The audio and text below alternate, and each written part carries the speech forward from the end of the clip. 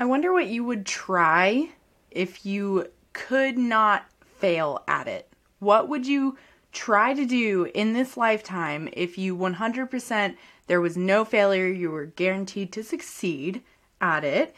And that's going to be largely what we hope to set intentions around at this new moon. And I'm going to tell you why, and I'm going to tell you some mindset shifts to hopefully make you feel empowered to go for whatever that thing is. And hopefully, as always, the yoga practices and journal prompts offered at the end will help you embody this energy even better, because that's what a Yogi Scope is. So first of all, I'd like to extend you a warm welcome to the Yogi Scopes podcast. I'm your host, Rosemary Holbrook. I'm a Vedic sidereal astrologer and a budding yoga therapist. I don't have my certification yet, but I am actively seeing clients to get my certification. So what that means is, first of all, here on the Yogi Scopes podcast, we pair the Vedic sidereal astrology, I'll say more about that in a second, with yoga practices. That's what a Yogi Scope is, a yoga horoscope.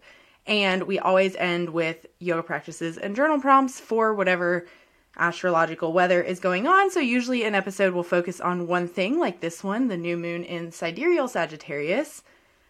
Sometimes, actually most of the time, I cannot talk about just one thing personally. Like, we know nothing is happening in a vacuum, and I tend to try to bring it all in, all the pieces that feel relevant of what is impacting this new moon in Sagittarius and making it different than maybe any other new moon in Sagittarius, because the new moons and full moons will move throughout the signs in largely the same order at the same time of year every year, right? And so that's how we can kind of see the seasonal energies playing out astrologically and Ayurvedically.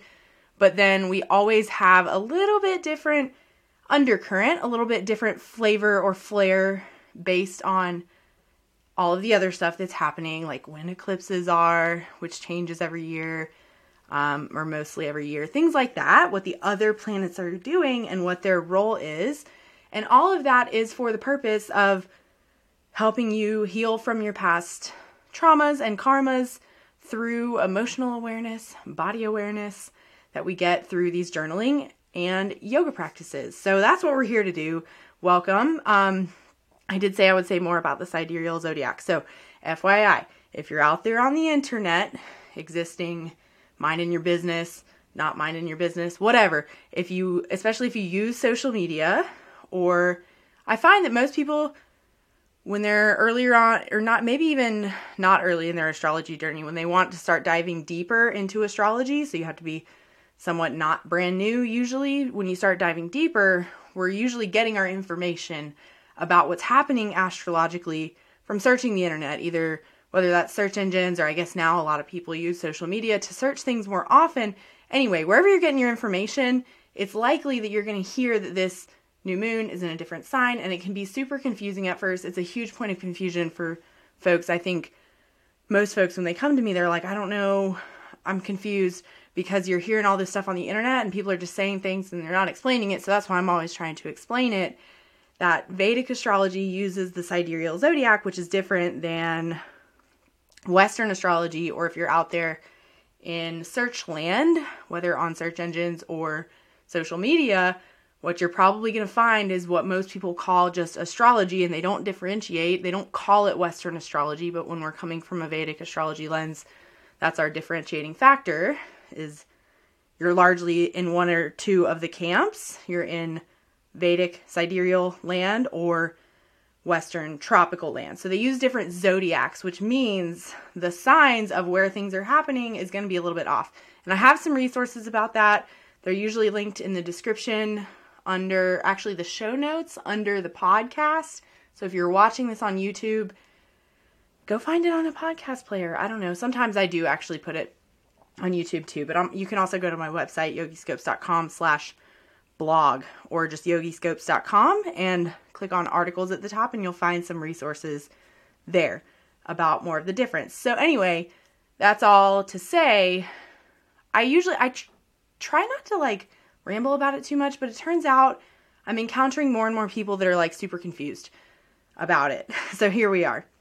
This new moon is happening in sidereal Sagittarius. And of course, as always, I'm going to tell you about the vibes of Sagittarius, the archetypes of Sagittarius that are feeding into the energy, and of course, other things that are happening in the night sky to feed into the energy, to how we arrive at this meaning that we make from it.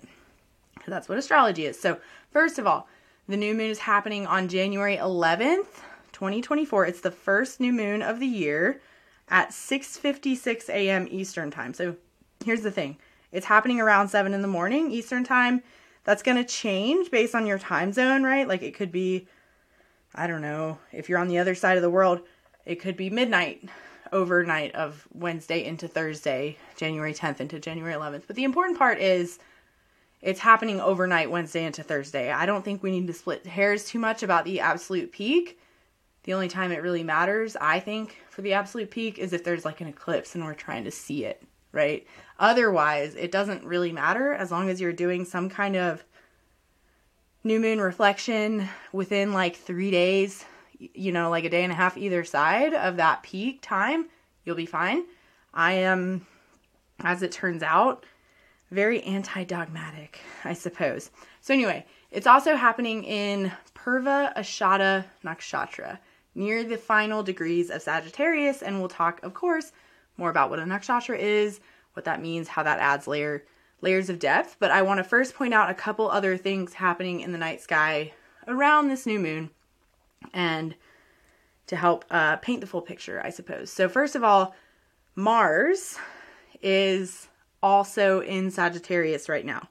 And Mercury recently, as in like Sunday, the 7th, just a few days ago, just moved back into Sagittarius. So we've had this thing going on where in tropical astrology and Western astrology on the internet, most folks probably, or at least in the realms I find myself in, I live in the West, so everybody just does Western astrology and doesn't differentiate. They're talking about how we're in Capricorn season, but really, we're not. Really, we're nearing the end of Sagittarius season. We will soon be in Capricorn season, but under the sidereal zodiac, the energy around Sagittarius is still really heightened right now, and has been for a while because Mercury retrograded through Sagittarius in late December, moved back into Scorpio for a little bit, and then had to move forward after going direct through that section of Scorpio, and has just moved back to Sagittarius and still has another like over a week before Mercury moves on from Sagittarius. And this new moon is happening in Sagittarius, which means the sun is still in sidereal Sagittarius and will be there because a new moon is when the moon and the sun conjoin in a sign. And so the sun will be there until this Sunday, January 14th, when it moves into Capricorn. And so I would urge you, like maybe if you're one of those people, like I get comments on YouTube sometimes, people are like, excuse me, it's not in Sagittarius, it's in Capricorn or whatever. People want to correct me. If you're one of those people, I highly doubt you're still listening by now. But if you are, and you are still listening, then I would urge you to try on for size, or especially if you're like just unsure, you're like, I don't know which system is right. I see value in both, whatever. Don't know where to turn, what to listen to, maybe don't know enough to form an opinion. How have the last few weeks of your life felt? So I would wonder if they have felt more like setting broad goals, envisioning how you want the year to go, maybe even doing vision boards, and considering how your values play into your vision for the year or whatever, or have you been really doing the work of whatever you're envisioning for the year? Have you already started on doing that work? And so those two archetypes are really illustrative. Is that how you pronounce that? They really well illustrate the difference between Sagittarius and Capricorn energy. And so Sagittarius energy has been heightened for the past several weeks, going on a month now. We're almost to the beginning of Capricorn season, which is marked by the Sun, Mercury, Venus, all moving there and heightening the energy around Capricorn. But we have still been in Sagittarius energy, which has more to do with thinking philosophically, thinking about how your values play into how you want to show up in the world, setting goals maybe about how you're going to broaden your horizons, perhaps also heightened optimism, which is something I think we really see around the new year. Folks are always like, new year, new me. And it's funny because I think people have gotten less so, like the not setting New Year's resolutions and setting a word for the year, an intention for the year has really like gained popularity. Like I've seen people I know who aren't even into yoga or anything start doing that. So that's gained popularity, but that's still a very Sagittarius thing, right? And Capricorn energy is more like, how are you going to build the structure into your life to like just get down to business and do the work, right? That's more Capricorn energy. And we really don't see that until mid to late January into February. And what I'd like to point out about that is that maybe you have been trying to, since the first, do that whole new year, new me thing. I'm going to start doing something different. And maybe it hasn't felt right. Like it hasn't felt easy. And that could have to do with starting a new habit, but also the energy as we move more into that Capricorn season, really largely like next week and beyond, will be more supportive of that. So now is really the time, especially at this new moon. I'm getting ready to tell you why, but I was hoping that explanation, question, I guess, would help with understanding these energies. So now, especially at this new moon, like I was saying, is a time to really get clear on your vision for the year, right? And maybe even beyond the year, but especially for like now until 6 months from now, when there's a full moon in Sagittarius, that kind of thing. Like what for the bulk of this year are you going to focus on, bring to life? In what ways do you want to like expand your horizons? So that's, we'll get into more about how to sort of parse that out in the journal prompt section. Let's talk a little bit more about the qualities of Sagittarius and the nakshatra where this is happening of Purvashada to just further paint the picture, I suppose. So first of all, Sagittarius is a fire sign ruled by Jupiter. So that sort of passionate and philosophical, maybe also like passionate about your beliefs energy is really high in Sagittarius. So on the positive side of Sagittarius energy, so also like what you might be setting your intentions around at this new moon would be things like considering your values and what are your ideals and what ways do you want to be passionate in expanding in that direction, right? But the unfavorable side is, in my opinion, being perhaps blunt, like speaking your truth but having no like kindness to it, that fiery. So when we're pairing the fiery with Jupiter, like when you're just like, I'm just going to say this because I believe it to be true, but you're not, you're saying it in a fiery way that can burn other people and not toning it through a lens of kindness. That's kind of a shadow side. I don't know. I'm not going to lie. I used to be one of those people in my like teenagehood that was like, well, I'm just blunt. And if you don't like it, like that's your problem kind of thing, you know? And I had to learn personally that that's not the way. Like, you're not going to convince anybody that way. You're just going to hurt their feelings.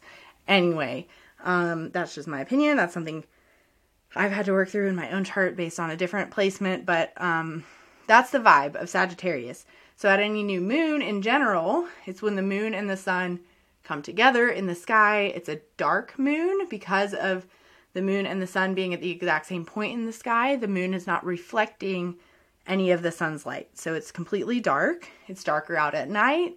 An aside, because I can't not go on tangents, right, is in the cycle of the moon, it would make sense if you felt lower energy and perhaps even wanted to sleep more around the new moon because of that, because it's darker in the night sky.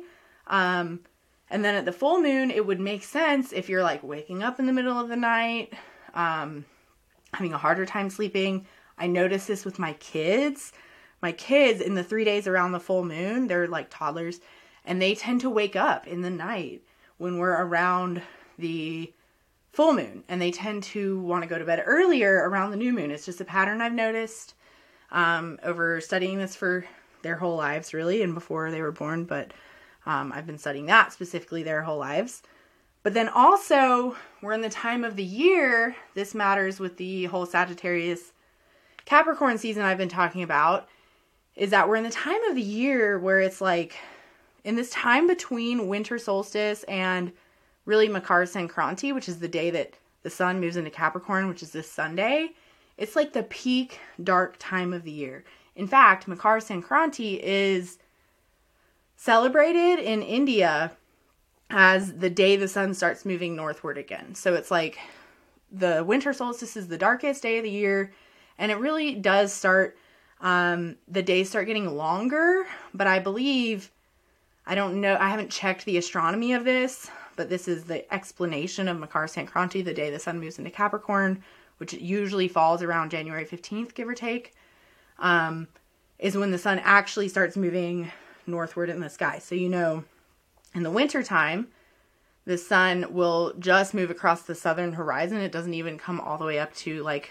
high noon, 12 o'clock in the sky. It doesn't come directly overhead. It actually moves south and moves across the southern horizon. So on Makar Sankranti, the beginning of Capricorn season, actual Capricorn season, is when not only are the days getting longer now, but the sun is getting brighter because it's moving higher up in the sky, if that makes sense. And so with that, we're still in this time because of the new moon, because of the winter, at least in the northern hemisphere. And this is a caveat I always like to give. I apologize if you're in the southern hemisphere, because I know many of you are listening to this podcast. I've lived in the northern hemisphere my entire life, and Vedic astrology was invented in the northern hemisphere. So I have a hard time wrapping my head around how that plays out in an embodied sense archetypally when the seasons are opposite. But so I'm speaking from perspective of the northern hemisphere. And if you want to explain it to me, I'd so be open to that. You can email me, rosemary@yogiscopes.com. You can hit me up on social media, Yogiscopes on like whatever platforms. The Facebook group would be a good way to do that. If you just go to Yogiscopes on Facebook and find the Facebook group that way. Anyway, we're just in this time, at least in the northern hemisphere, but because of the new moon, because of winter, where we're laying low. We're setting our vision for the future. And we've been in that vibe for several weeks now. And hopefully you've given yourself permission to just stew on it, think about it a lot. If you're in the 100 Healers Circle, you've had lots of chances via the Mercury Retrograde Meditation Challenge, via the office hours and new moon and full moon work over the past little bit, and the yearly planning party to steep on it. And I really do think you should steep on it. And this new moon is the time that hopefully all that steeping on it has bubbled up into something delicious or whatever. I don't know. Yummy tea, whatever. So let's talk about the nakshatra before I get into the yoga practices and journal prompts for the new moon. Purva Ashada is one of a pair. There's Purva and Uttara Ashada. There's 3 sets of these pairs of nakshatras, and that doesn't necessarily matter. It's just a fun fact. Where Purva, the translation of Purva Ashada is the former invincible one, or the former unconquered, whereas Uttara Ashada, the other one in the pair, is the latter invincible one, the latter unconquered. So that's where the former piece comes from. But the important archetype here is that this nakshatra is one of being invincible, being unconquered or unconquerable. And so the symbol for the nakshatra is a bed, a fan, because actually the symbol being a fan is because the stars that make up this nakshatras are just, they're called lunar mansions, but they're like a few stars out of a constellation, usually 1 to like 4 or 5 stars. This one is 3 stars in the constellation of Sagittarius, and they look like a fan in the night sky. So that's where that's coming from. But also another symbol of this nakshatra is an elephant tusk. And who do we know as the elephant in Hindu mythology, Vedic mythology, but Ganesh. And Ganesh is the remover of obstacles, right? So that's going to come up again in our yoga practices in just a second. The deity of this nakshatra is Apis, which is the cosmic water, like the ruling deity of water. Apis is also the word for the element water in Sanskrit, but Apis as a deity is like cosmic waters deified into a god, right? And so all of that factors into the characteristics of this nakshatra being fluidity and power. So power in my opinion, feminine sense, also because the ruling planet is Venus. If you think about the power of water versus, say, the power of fire, which is interesting because Sagittarius is also a fire sign, but this nakshatra is has a large connection to water. And so like if you think of power in a like warrior-like sense where they're just, or fire really, fire is like destroying everything in its path. It's having power over things that way. Water is more of a power with, you know, it's the feminine. So if you can think of that power over versus power with, maybe I'll say more about that in a second. But if you want more resources on that, it's something that Brene Brown talks about a lot. This whole paradigm of where power shared is not power lost, right? And that's really like kind of the idea of the power of water. And so I'm going to read to you a Margaret Atwood quote that is one of my favorite quotes ever that really explains this archetype that we're talking about. So here's the quote from Margaret Atwood. Water does not resist. Water flows. When you plunge your hand into it, all you can feel is a caress. Water is not a solid wall. It will not stop you, but water always goes where it wants to go, and nothing in the end can stand against it. Water is patient. Dripping water wears away stone. Remember, my child, remember you are half water. If you can't go through an obstacle, go around it. Water does. So that's the quote. I love that. That whole imagery of like, you know, dripping water. If it just drips forever, it will like put a hole in rock, you know, over time. It's like it won't happen immediately. It will also, like if you see the stones in a river or creek, they get very smooth because the water just gently shapes them, right? And so that's the kind of idea also with Ganesh, like the remover of obstacles, with the elephant tusk symbolism of this nakshatra is that like, can you think of it as like, you don't have to trample every obstacle. You can just sidestep it a little bit, go around it, right? You can go over it. You can think of a much more patient and in flow approach to getting where you're trying to go, which comes back to that invincibleness, that unconqueredness, that what would you try if you couldn't fail? What if you changed your mindset around failure to instead be patient with obstacles? Every time you encounter an obstacle, it's not a failure, it's something to be patient and flow with and flow around or go over or slowly over time smooth it away, right? Instead of thinking of this like fiery, I'm just going to burn it all down, or as soon as I hit an obstacle, like water hitting a rock, water doesn't stop when it hits a rock, right? And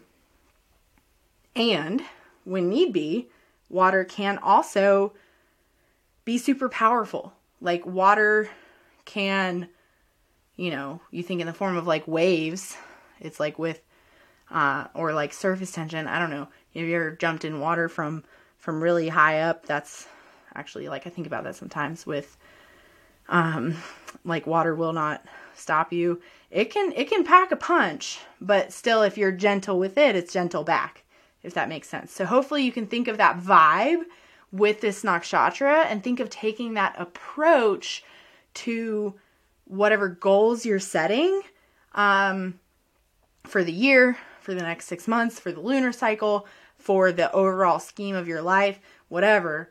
Hopefully, at least this is how we approach it in our yearly planning party that we do every year. There's guided exercises in the 2024 planner that you can still get if you go to yogiscopes.com/2024. There's guided exercises to hopefully you're kind of taking that vision for your life and breaking it down into intentions for the year, intentions for the quarter, intentions for the month or lunar cycle, and then intentions for the day. And it's all tied into that sort of overall intention. And at this time of year, especially in Sagittarius season, we're revisiting that, if that makes sense. So that's the idea. And hopefully these yoga practices and journal prompts will help.